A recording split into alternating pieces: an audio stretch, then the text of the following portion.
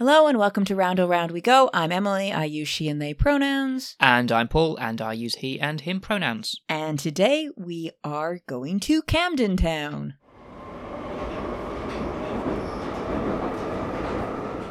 Camden Town opened on the 22nd of June 1907 and is on the London Underground Northern Line. Camden Town is in Fare Zone 2 and in the London Borough of Camden. Camden Town served 20.5 million passengers in 2019, reducing by 75% to 5.5 million passengers in 2020.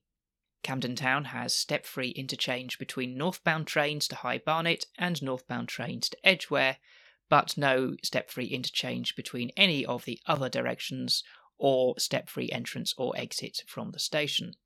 The architect of Camden Town was Leslie Green. The name Camden comes from Charles Pratt, the first Earl of Camden, who owned land in the area. In 1791, he laid out this land into plots and leased them for the construction of 1,400 houses, hence the beginning of Camden Town. The Earl of Camden's name comes in turn from his home at Camden Place in Kent, which again in turn was named after historian William Camden, the builder of the previous house on the site all the way back in 1609. Camden Town Station is served by buses 24, 27, 29, 31, 88, 134, 168, 214, 253, 274, N5, N20, N28, N29, N31, N253 and N279. Labyrinth number 177 out of 270 can be found in the passageway to Platform 1.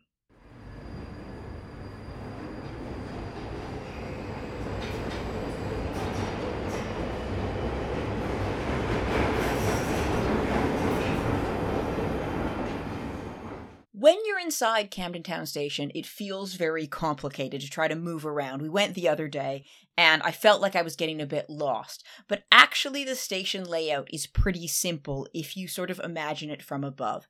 So Camden Town Station exists on a V. One side of it is Camden High Street, one side is Kentish Town Road. And actually, the vertex of the V is not part of the station, it's a bank.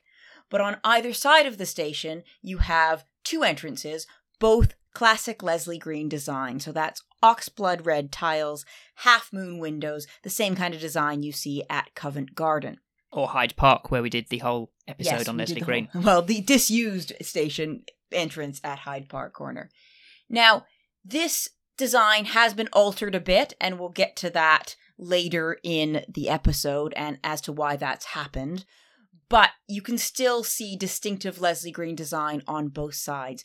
Particularly the Kentish Town side, which is the bigger of the two sides, looks more original. It even has two of the original lamp brackets sticking out, which are rare to still find on stations, and also has a few 1920s features, including a London Transport poster niche, really, that there's now a tube map in, and a roundel above the entranceway. Now, when you get inside the station, it has escalators up from the platform, but in most times you need to take the emergency staircase down because the station is so busy. And once you get down below the ground, it feels like a maze, but it really isn't.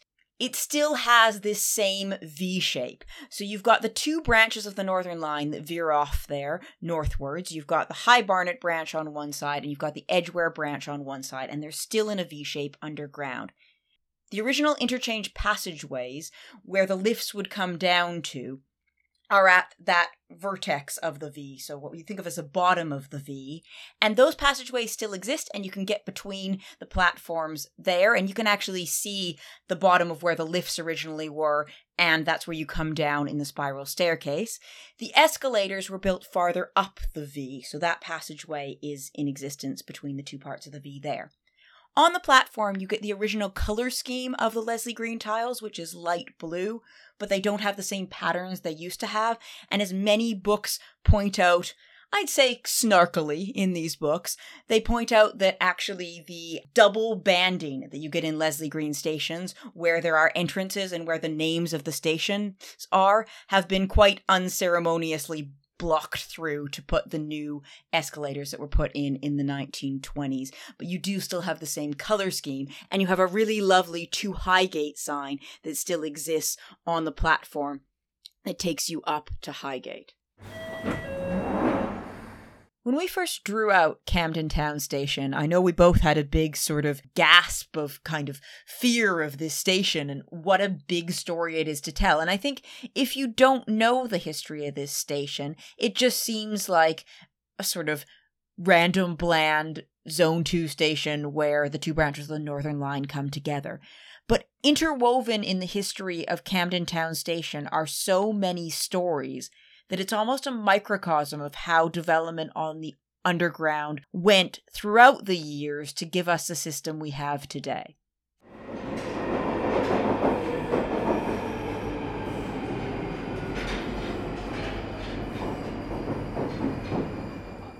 The origins of Camden Town Station begin with the bill for the Hampstead, St. Pancras and Charing Cross Railway, which was proposed in 1892. Now, to put this in historical context, this is 2 years after the City and South London Railway opened, which was the first deep-level tunnelled electric railway.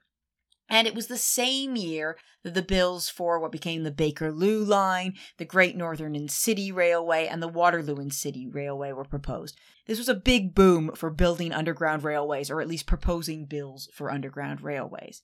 Now, the original route of the Hampstead, St. Pancras and Charing Cross Railway went from Strand up Charing Cross Road to Tottenham Court Road to Hampstead Road, so sort of Warren Street area, then had one branch that went to Euston and King's Cross St. Pancras, and a second branch that went to Haverstock Hill, so sort of Chalk Farm area, and then up to Hampstead.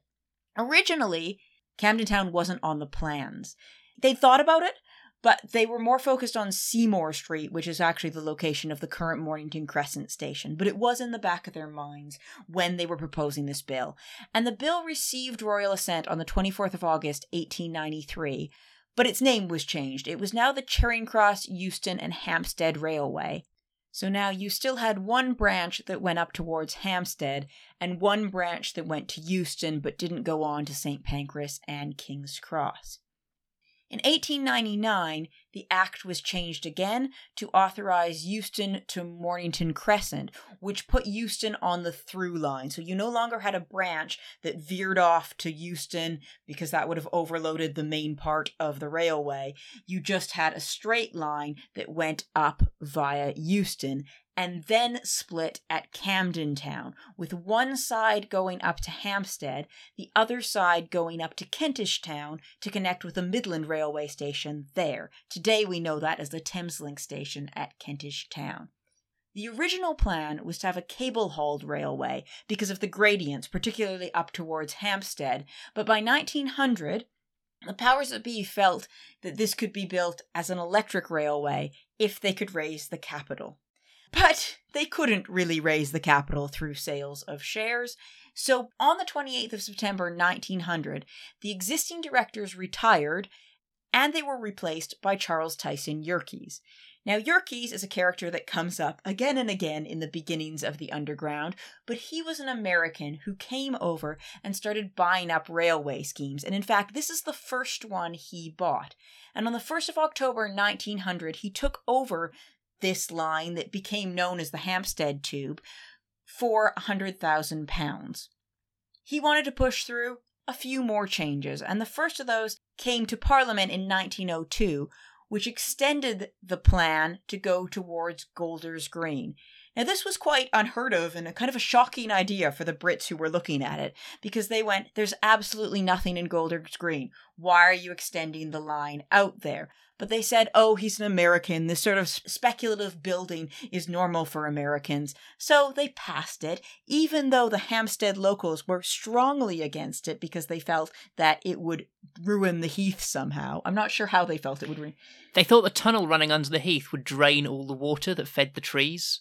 And I guess it would the just dry bathing up. ponds as well. That would upset some people. Anyway, it did get passed in 1902 to go all the way out to Golders Green. And the first works of the project began in July of 1902 with the demolition of some houses at the foot of Haverstock Hill, so basically where Chalk Farm Station is today. Tunnelling for the Hampstead Tube began in September of 1903, and I think what's really interesting is how much engineering progress had been made since the City and South London Railway was constructed back in 1890, because the City and South London and the later Bakerloo line, the Waterloo and City, they would have used the Great Head Shield, that famous bit of technology for excavating deep tube railways, basically a huge steel or iron cylinder in which 4 or so miners would use picks and shovels to manually excavate all of the soil in front of them to dig the tunnels. But for the Hampstead Tube and also for the Piccadilly line, which was built around the same time, the Price rotary excavator was used for about a third of the tunnelling. And this was an invention of John Price, of the contractor Price and Reeves, who had the contract for building a lot of the Hampstead Tube. And basically, again, it would be a huge steel cylinder the size of the tube tunnel. And then instead of having miners using picks and shovels to do the digging, there would be these 6 huge buckets on arms kind of sticking out the front, and they would rotate round about 1.5 times every minute.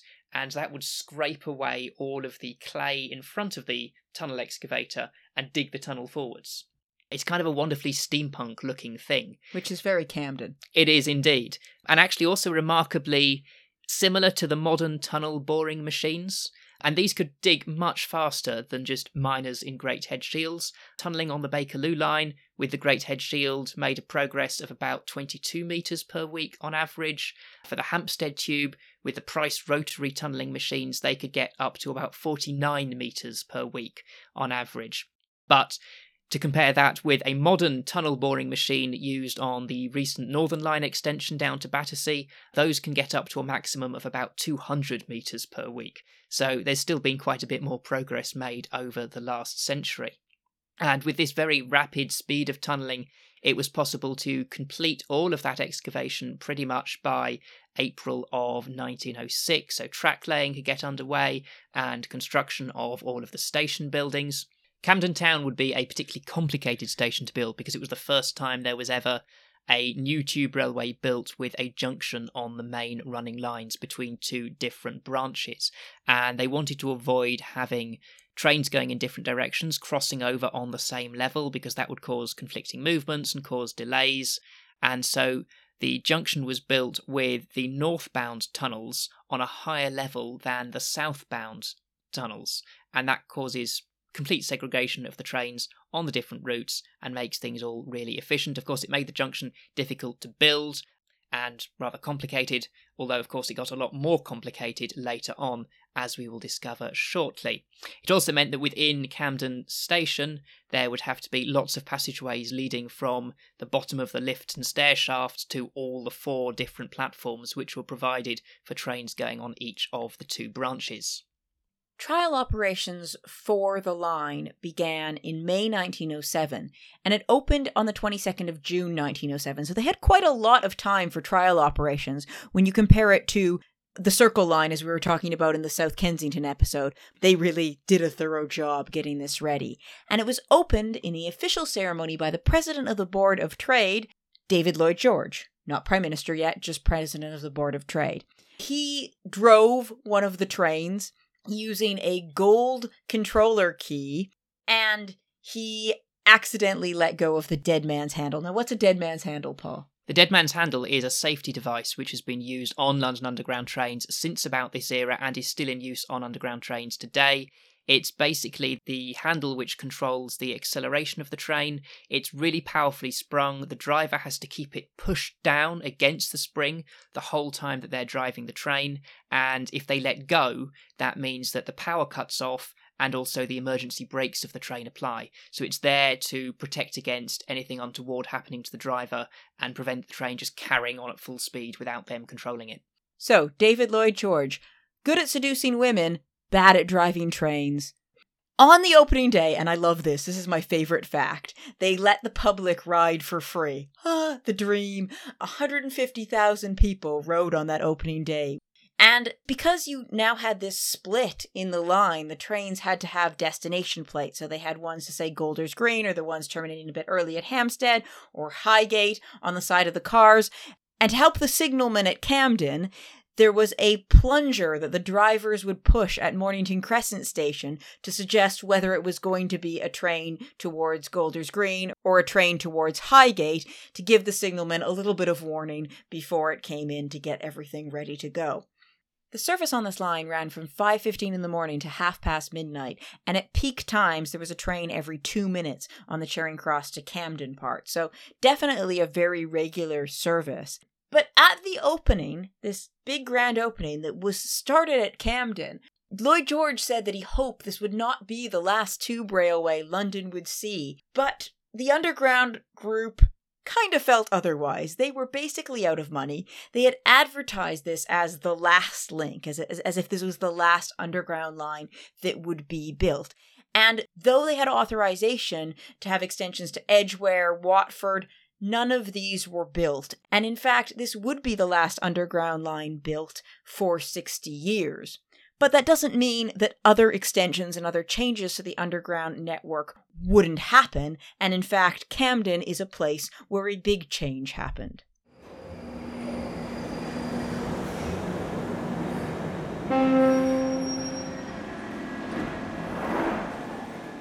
In 1905, a couple of years before the Hampstead Tube had been completed, Charles Tyson Yerkes, the leader of the Underground Group, had died. And after it opened in 1907, it became apparent that Yerkes' predictions about how many passengers would use the Hampstead Tube had been somewhere between very optimistic and downright dishonest. To get the financing for the line, he'd said it would be used by 50 million passengers per year, and by 1909 it was actually somewhere like 29 million passengers who were using the Hampstead Tube. And this low number, it wasn't just because of his kind of over-optimism. It was also because there was now lots of competition from electric trams and motor buses, which were both technologies that had effectively developed in parallel with the time when this tube line was under construction. And with the number of passengers so low compared with what was expected, the Underground Group was certainly not in a condition to be extending its lines. They were instead facing almost bankruptcy. They had to undergo a huge process of reorganisation, and they were saved by several things. I won't attempt to count them because I got this very Spanish Inquisition when I attempted this previously. One of those was appointing Albert Stanley, who later became Lord Ashfield and is one of those key leaders of the Underground Group and then London Transport. There was also a renegotiation of the Underground Group's financing and funding, which was all very tedious and rather technical, to do with debentures and things like that I don't really understand, but was actually probably the most important element to staving off bankruptcy in those really critical few months and years after the railways opened. Part of the plan for saving the Underground Group was through a combination of better cooperation with their competitors that were also providing transport in London, and also using that and other methods to raise the amount of revenue they earned. And those two came together very simply by an agreement that was formed with both the other private tube companies and the private tram and bus companies to increase the fares that they charged, so they would directly get more income from passengers buying tickets, something that would probably be considered anti-competitive practices these days. Yeah, but the fare raises sound familiar. They certainly do. And there was better promotion of the Underground Group services as well. And again, in conjunction with the other companies running the transport services in London, especially with the other companies running the underground railways. And that culminated in an agreement that was pioneered by Albert Stanley to introduce the use of the Underground branding, the name that we're still familiar with today, to be used by all of the different companies running underground railways in London, rather than all purely having their own names like, the Hampstead Tube and the City in South London. They would all have the big underground sign on the stations and the maps. These efforts were highly successful, and by the early 1910s, the Underground Group was no longer fighting off bankruptcy, but instead were now in a position to actually go beyond just voluntary cooperative agreements with the other underground railway companies, and instead start buying them out and taking them over outright. And on the 1st of January 1913, the Underground Group took control of both the Central London Railway, the Central Line now, and the City and South London Railway, which was the very first of the deep tube electric railways in London. It had originally run from Stockwell in South London to King William Street, but by 1907 it had been extended all the way upwards to a terminus at Euston. The Underground Group wanted to effectively merge the City and South London in with the Hampstead Tube to form what today we know as the Charing Cross and Bank branches of the Northern Line. And this would be something that was really useful for them, because by this time the Hampstead Tube, with its two branches joining together at Camden and then feeding into a single line through central London, was resulting in that central portion of the line becoming incredibly crowded. In 1912, they were running up to 44 trains per hour through the central section of the Hampstead Tube, which is actually considerably more than we come even close to running on any one section of the Northern Line today.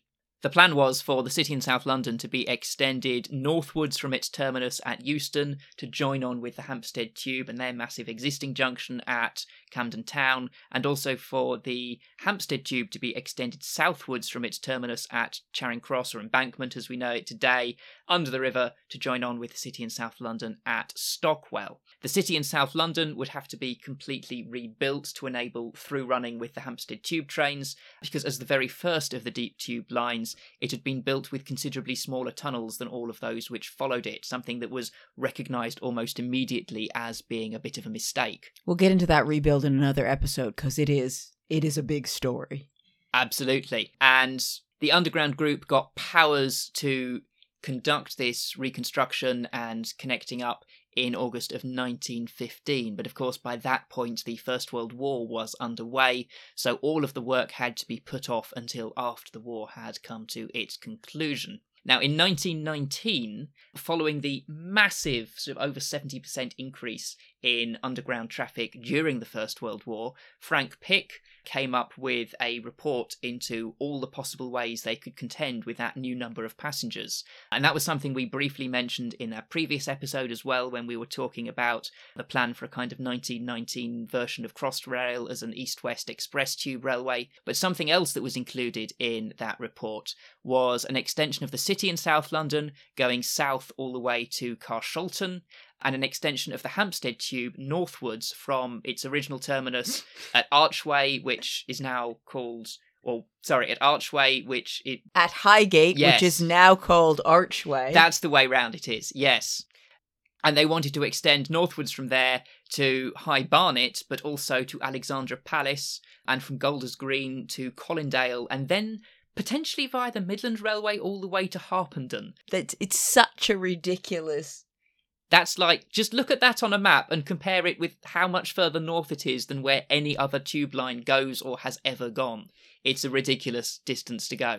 Like, I would consider that the north. I know I'm very much a Londoner, but that would be like, that's the north to me. But as it happens, they still had no money at this period.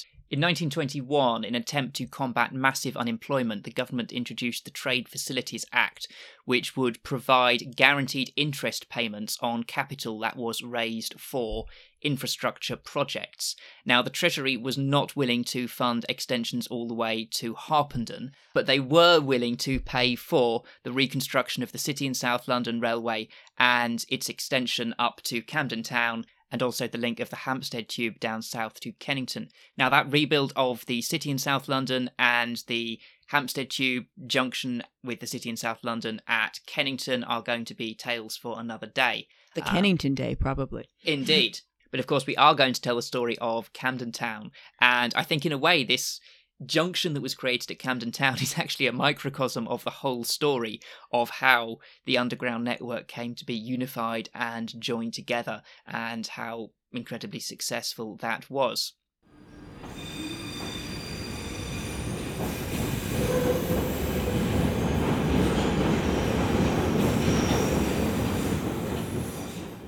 So the City and South London would have to be extended northwards from Euston. The interesting thing here is the City and South London's platforms at Euston, they are on a lower level than those of the Hampstead Tube, and they are pointing due westwards.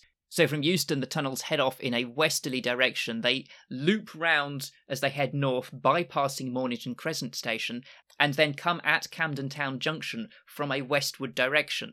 And that means many of the diagrams of the incredibly complex junction at Camden Town, which I'd thoroughly recommend having a look at, are actually rather simplified, as they show it being the kind of southeast branch of the junction which goes over towards the Bank branch of the Northern Line, the City and South London, whereas in reality it's the southwest branch which will then later curve round and go over to the east. And it's worth saying that on the current tube map, these are also on the wrong side. So it looks like the Bank branch comes through Euston and then on the right-hand side goes up and connects at Camden Town, and then the Charing Cross branch is on the left-hand side with Mornington Crescent, but that's not correct. They're actually swap sides, but they've done that because it's easier to read and interpret that way. Some of the early versions of the Beck-designed tube map did actually show it being the geographically accurate manner, but it just ends up being a loopy mess that you just don't need on a basic tube diagram.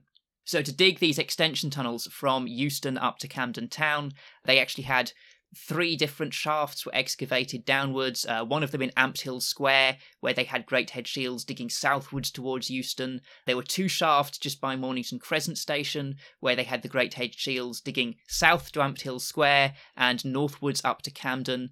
In total, about 1.8 miles of new tube tunnel were constructed, requiring 80,000 tonnes of spoil to be excavated and 13,000 new iron tunnel lining segments to be installed. And all of this excavation work was carried out by Welsh miners working for the Moleham engineering contractor. And who would have thought that Welsh miners were the ones who built the Northern Line that eventually ended up in Margaret Thatcher's constituency?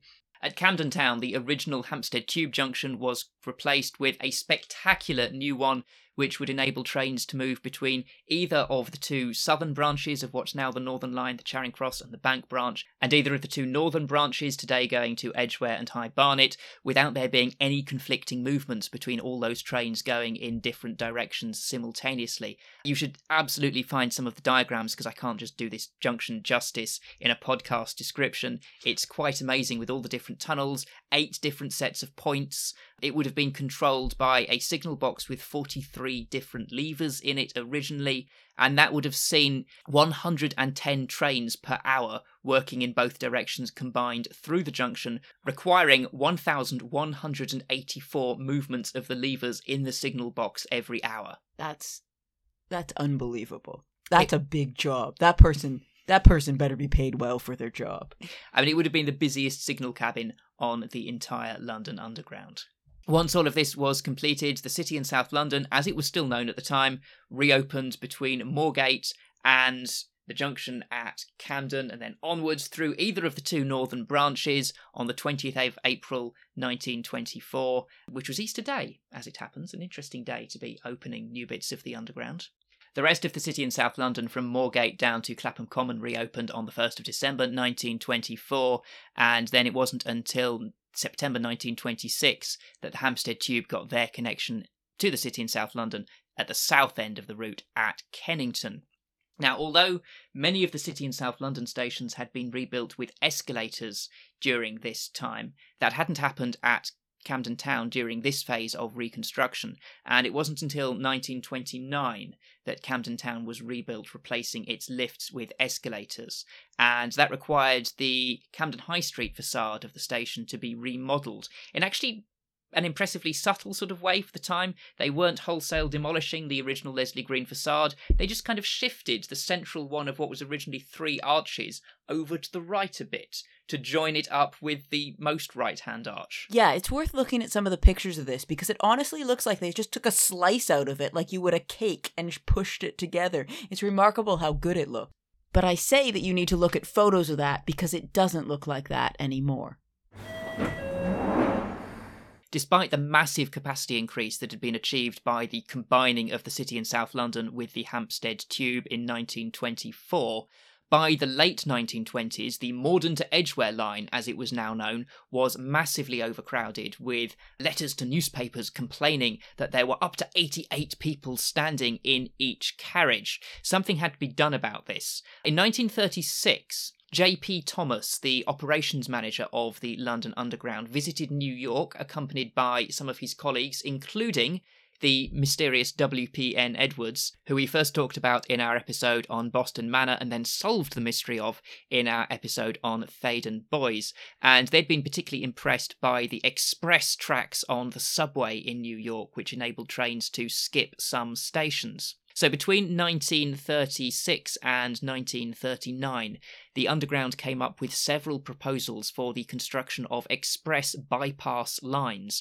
which would increase capacity and reduce journey times by branching off from existing lines and then running fast through trains, which would skip many of the stations and then rejoin the line again at a later point. And some of these lines were proposed for the Northern Line, with various plans either including Camden Town as a station that was skipped or having platforms at Camden Town, depending on which iteration they were looking at. And this was intended to be basically a successor to the well-known 1935 to 1940 New Works programme, which we've talked about before, and be incorporated into Phase 2, the 1940 to 1945 second phase New Works programme.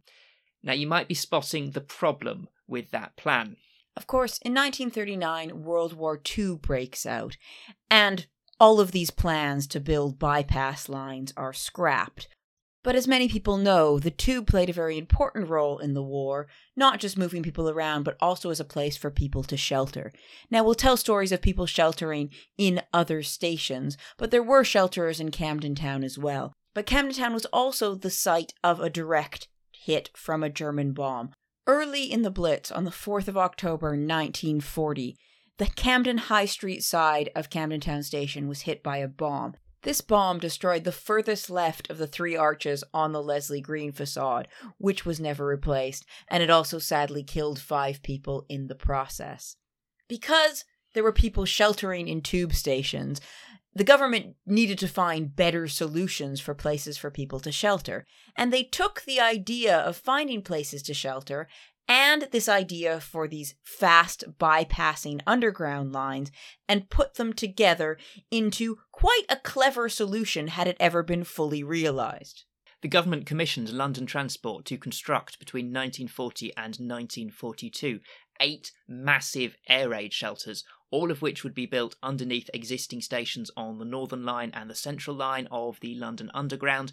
These could be used to shelter up to 8,000 people at a time during the Second World War, and they were built with the intention that after the war they could be turned into parts of new express London Underground lines.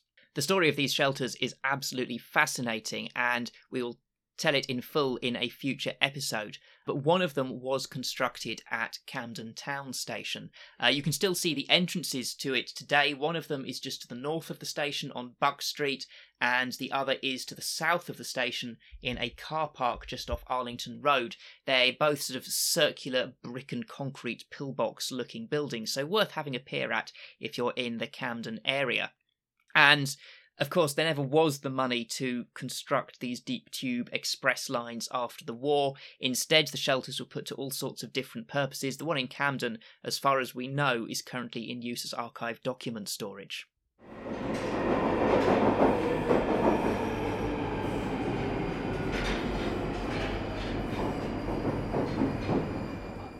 Now, since the Second World War, Camden Town Station has remained relatively unchanged, and this presents a problem because Camden Town was getting massively overcrowded, and as the century went on and into the 21st century, things just got worse. Indeed, the level of overcrowding at Camden Station reached a point where on Saturdays all passengers had to enter the station using the old spiral staircase down to platform level, with the escalators only being for exiting passengers, and on Sundays the station was exit only, which was incredibly inconvenient for anyone living in the area who wanted to go anywhere on the Underground. So from the late 1990s onwards, the Underground began working on schemes to reconstruct the station to increase its capacity.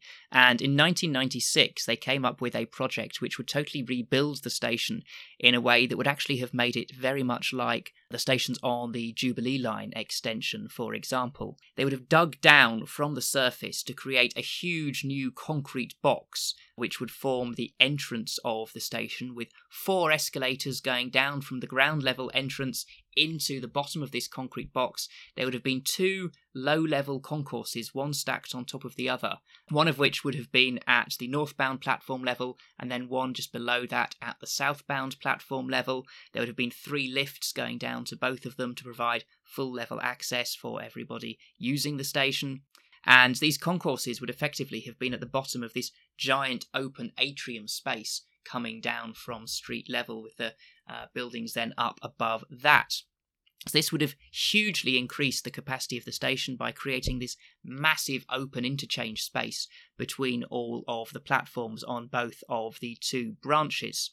However, there was a problem with the plan, which was that in order to construct it, the Underground would have had to demolish effectively the entire block of buildings on which Camden Town Station stands, including the existing station entrance, designed by Leslie Green, the Buck Street Market, the Electric Ballroom, the HSBC Bank, which Emily mentioned is on the kind of corner of where the station is, facing southwards, and the Trinity United Reformed Church.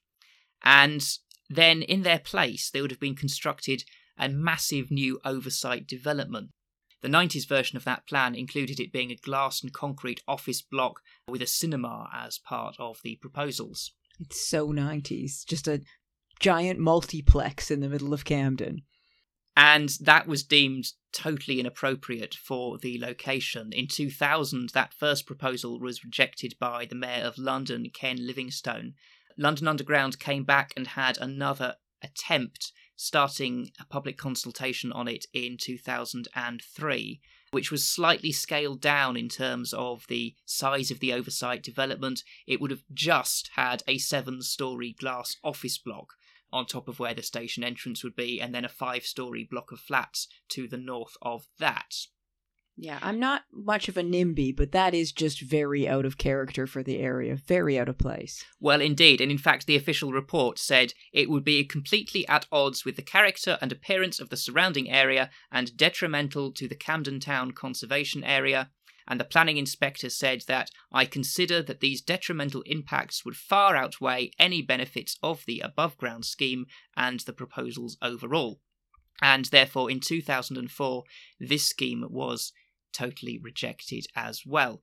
And that left all work on Camden totally in abeyance, effectively. The Underground felt that it wasn't worth going toe-to-toe with Camden Council and the local residents again, and would rather move on to better, easier opportunities for improving the capacity of the London Underground. However, the number of passengers using Camden Town Station continued to increase, and around 2015 it was felt that, according to the Underground, by 2021 passenger demand at the station is expected to grow by a further 40% on weekdays. Sadly, that didn't happen. Yeah, I mean, as we've seen from the passenger figures we quoted at the start of the episode, it's gone down enormously instead, but of course the Underground couldn't predict a global pandemic. Conspiracy theorists, that's not a point for you. And as well as the number of passengers using the station increasing, who are exiting and entering in Camden, there was also a capacity constraint on the Northern Line itself. In 2014, a signalling upgrade of the Northern Line had been completed, which enabled trains to run at a frequency of 24 trains per hour on the Bank branch and 24 trains per hour on the Charing Cross branch. But the line was still massively crowded, and in order to improve the number of trains any further, the only way to really achieve that would be to split the Northern Line back into 2 separate lines again. The problem is that even though Camden Town Junction is enormously efficient with all its different routes to avoid conflicting movements of trains, there's just only so many trains you can feed through it in each hour. Whereas if you split the Northern Line into 2 separate lines, with all the trains on the Bank branch going off to High Barnet, all the trains on the Charing Cross branch going off to Edgware, you'd be able to run up to 36 trains per hour on the Bank branch and 32 trains per hour on the Charing Cross branch. Also, it would be so much less confusing for anyone who doesn't regularly take the Underground, because I know that's just a constant problem that people working at a station like Euston get when people are confused as how to use the Northern Line. And indeed at Camden Town you get the problem where southbound passengers, if you ask which platform do you need for, say, a Charing Cross branch platform? The answer is either of the southbound platforms, because the junction is to the south of where the station is. It's a station almost as confusing as Camden Town, which almost has the same name. It's like they put a theme together. Now, the problem is that if you want to split the Northern Line into two different branches, and therefore you no longer have trains going from both the Charing Cross branch and the Bank branch to either of the northern branches, because it's now two totally separate lines, passengers will have to change an awful lot more at Camden Town, because these days, especially passengers coming from the north end of the line into the centre of London, will tend to get on a train that will go directly to their destination, but now about 50% of them would have to change. And it was estimated around sort of 2015 that 14,000 passengers per hour leave the station, 16,000 passengers enter during the PM peak, but you'd be adding another 22,000 passengers per hour interchanging. And the tiny little passageways at Camden Town simply didn't have anywhere near the capacity to cope with that. So a reconstruction of the station was absolutely desperately necessary. Of course, the previous attempt to rebuild everything on the existing station site had come to nothing, and Transport for London didn't want to have another go at that. But, interestingly, another option came to light. One of the reasons for the 2004 rejection of the scheme proposed then was the enormous length that the works would take and the disruption they would cause. In fact, so lengthy and protracted would be the works that they had to build a whole new separate station entrance under that proposal to be temporarily used while the main one was being bulldozed and rebuilt. But the particular problem was the amount of disruption it would cause to the Hawley Street Infant School, which is just to the north of Camden Town Station, with many years of noise and traffic, and it being a horrible environment for the pupils who would be trying to study there. Yep, I've taught year 2. You don't want all that level of construction on top of the noise that's already in your classroom. Absolutely. But rather conveniently, in 2008, Hawley Street School was massively damaged by a fire. That's not another thing for conspiracy theorists. It was just an accident. And moved away to a new site which opened in 2018, leaving their previous site, conveniently right next to where Camden Town Station is, open for reconstruction. So around 2013, Transport for London started consultations with Camden Council and then with the public on a new reconstruction proposal.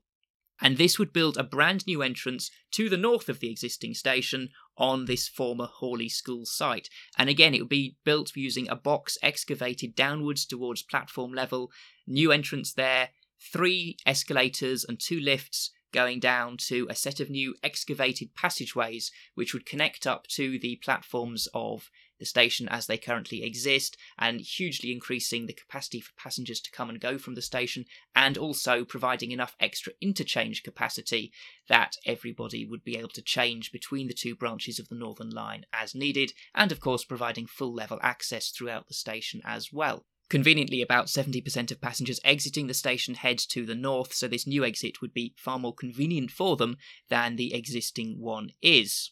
And the great benefit of this scheme is that the current Leslie Green entrance to Camden Town Station would remain totally unaffected, would remain in use for passengers throughout and after the works, and all of the surrounding historic buildings in that part of Camden would remain in place as well. The intention was that construction would begin around 2020 and be completed around 2023 to 2024. And you're probably spotting the problem with this. In fact, things started to go wrong in 2017 when plans to buy extra trains to increase the capacity on the Northern Line had to be cancelled because of some quite complicated financial reasons. And then in 2018, with the huge delay and increase in expenditure for Crossrail, that meant Transport for London had to make massive budget cutbacks, especially because government funding was reduced by £700 million per year and fare revenue was dropping in the aftermath of Brexit. So by the end of 2018, the Camden Station redevelopment had to be indefinitely postponed. However, despite that, there is still a very strong need for something to be done to increase the capacity of the Northern Line and of the station, in particular because of High Speed 2 terminating at Euston, which is served by the Northern Line. And in the December 2020 Transport for London Comprehensive Spending Review, there was a proposal, quite seriously made, that Camden Town station would be rebuilt between 2024 and 2028. So it does look like that plan might be back on the table again. We'll see. We can hope.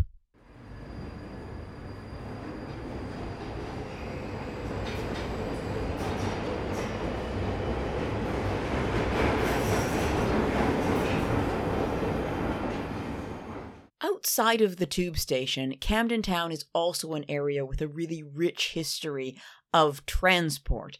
And Camden Town actually developed as an area really because of the coming of the Regent's Canal in 1820.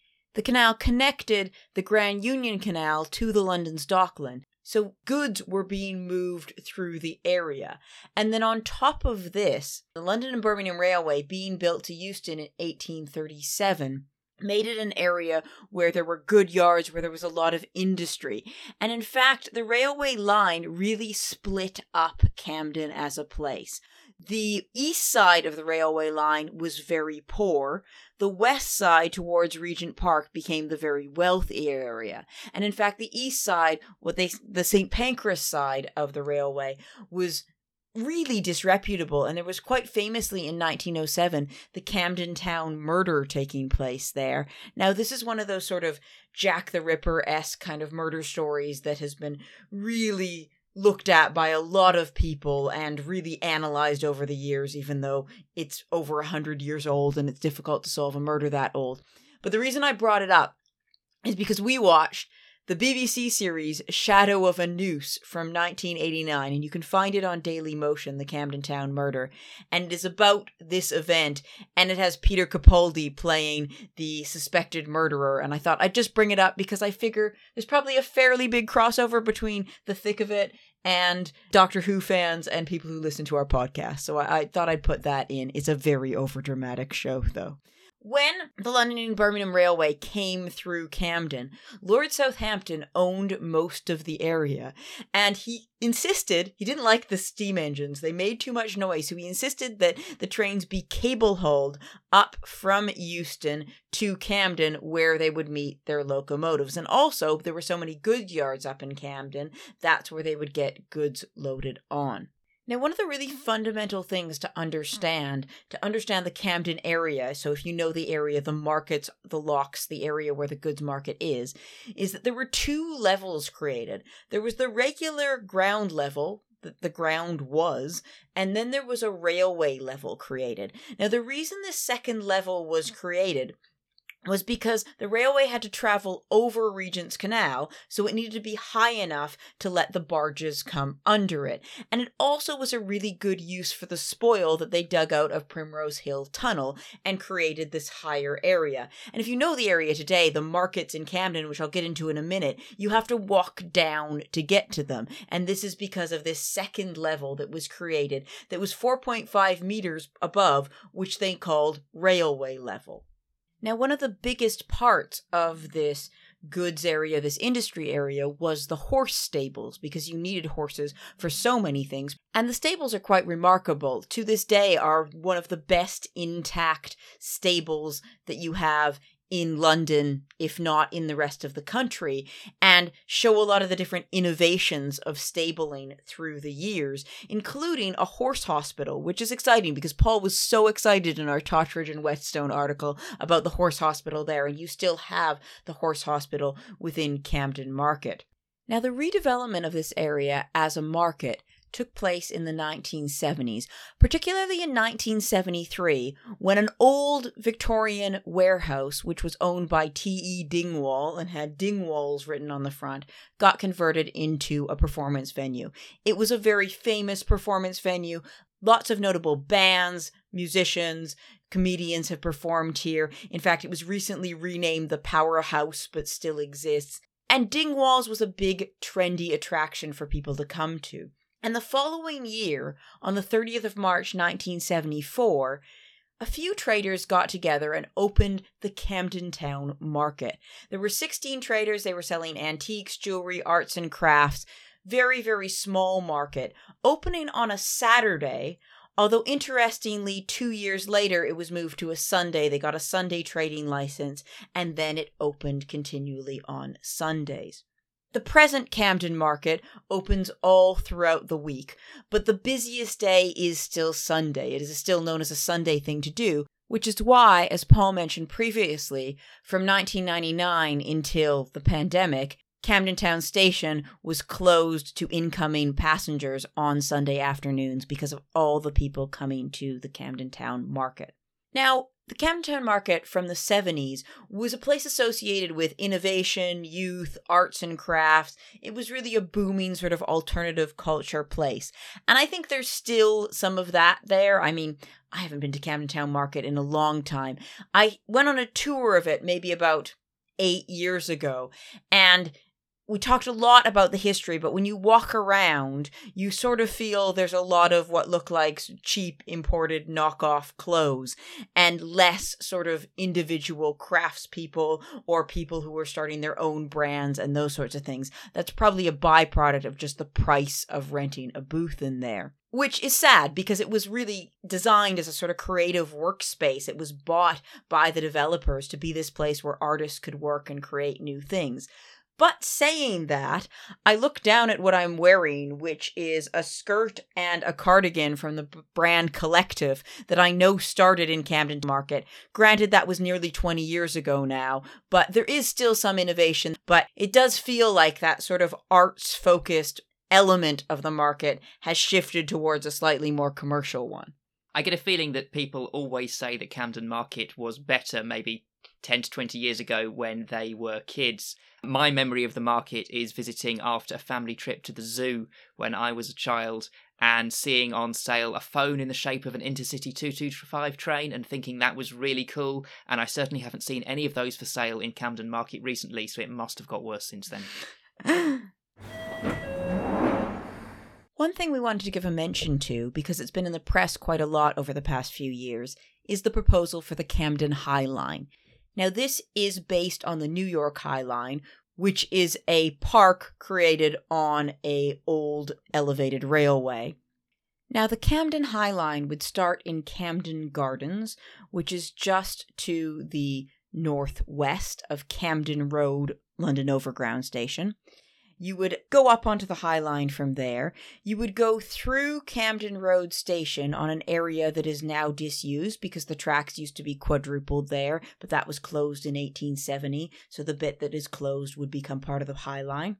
You'd walk down across Camley Street. There's actually 8 railway bridges that this High Line would cross, and it would end at the north part of York Way. So York Way is the road east of King's Cross that runs northward from there. So this would take you to an area just a bit north of the newly redeveloped areas north of King's Cross.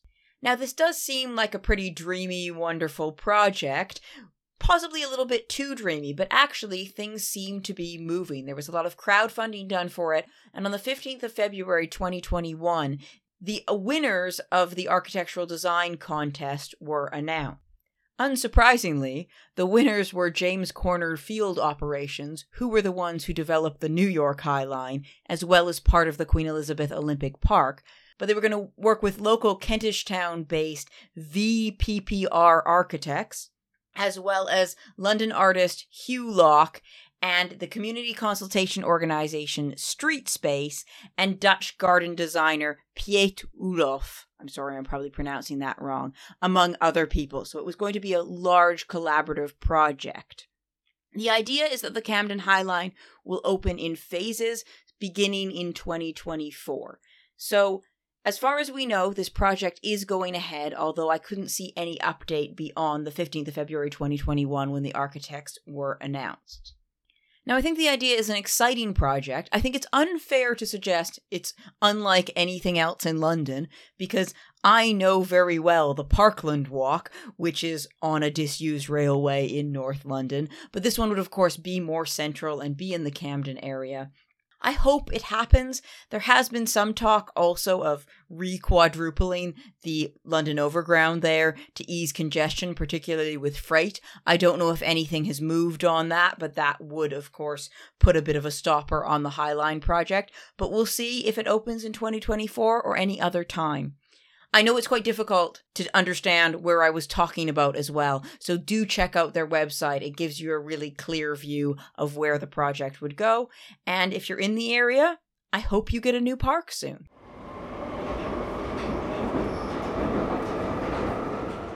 All right, it's time for Onward Connections, and I am so excited because I have changed buses at Camden Town probably 1,000 or more times in my life, and I get to choose one of my favorite buses, which is the 88 bus. It goes from Parliament Hill Fields to Clapham Common. It is the Clapham Omnibus. How exciting.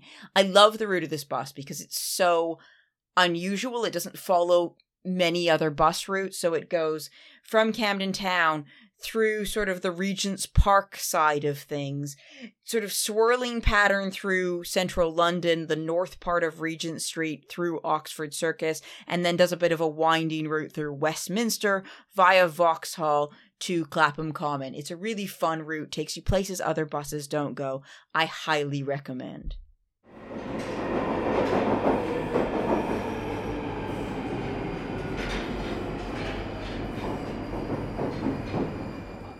And we get to pick out the next station. I'm so excited.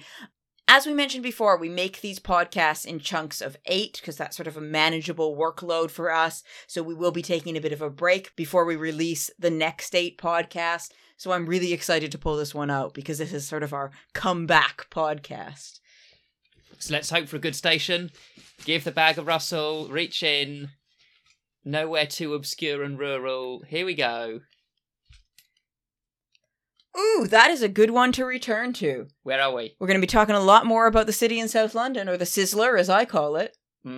Angel. Nice. All right, we'll be back with that. We made it, Paul. We finished Camden Town. With only a couple of hours to spare. Yes, we're actually finishing recording the bulk of this episode about 4 hours before it goes live. I do want to apologize because listening back and editing, I noticed I kept calling it the Camden Town Market. I think that's because I kept accidentally calling the station Camden early on. So I started overcorrecting and calling the market Camden Town Market as well. I also inexplicably said Totteridge and Whetstone article instead of podcast, but we all make mistakes, right? Indeed. We do want to say, this being our last episode for a little while, a massive thank you to people. Paul has become absolutely obsessed with the data from this podcast. Every time I look at him, he's on his phone looking at it. And our listener numbers have almost tripled from the first 8 episodes we released. And we're really, really pleased with that. And we just want to say a big thank you to everyone for listening and for sharing the podcast. And we just ask that people continue to do that. You know, share it on social media. Tell your friends who are train enthusiasts or London Underground enthusiasts about it.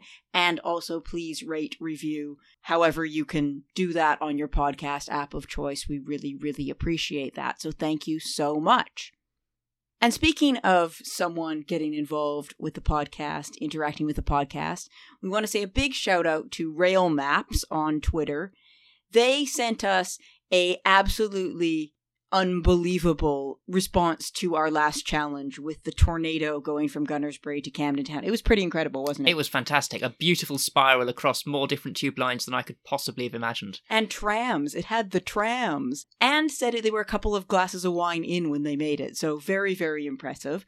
We have another map-based challenge, and this one you may have a few months for, so you can really dig into. Because Camden Town and Angel are both on the Northern Line, we are having a not the Northern Line challenge. Now, Angel being only on the Northern Line will mean you will have to take the Northern Line to get there, but we want you to come up with a route, any route possible, so it can involve anything on the tube map. It can go on 12 different lines, but as few Northern Line stations as you possibly can. So send us that on Instagram or Twitter, that's at roundleroundpod, or email us at roundleroundpod@gmail.com. Have we got anything else? I don't know. That was a legitimate for the podcast question, see. not just... I don't know. Have we got anything else? I don't think we have anything else. Just another big thank you. And obviously our normal credits. We make this podcast ourselves. I'm Emily Turner. I'm Paul Burkett-Gray. And our art is by the amazing Colleen McIsaac. You can find them at Little Foible Art on Instagram. And please come back. We don't know when we'll be back. but we are a bit busy in the next few months. We're going to Canada for a few weeks to take the train across Canada. So we will be back, hopefully. I don't want to set a date. Some point in the summer, I hope. I hope some point in the summer. Wonderful, thank you. And I hope you join us again.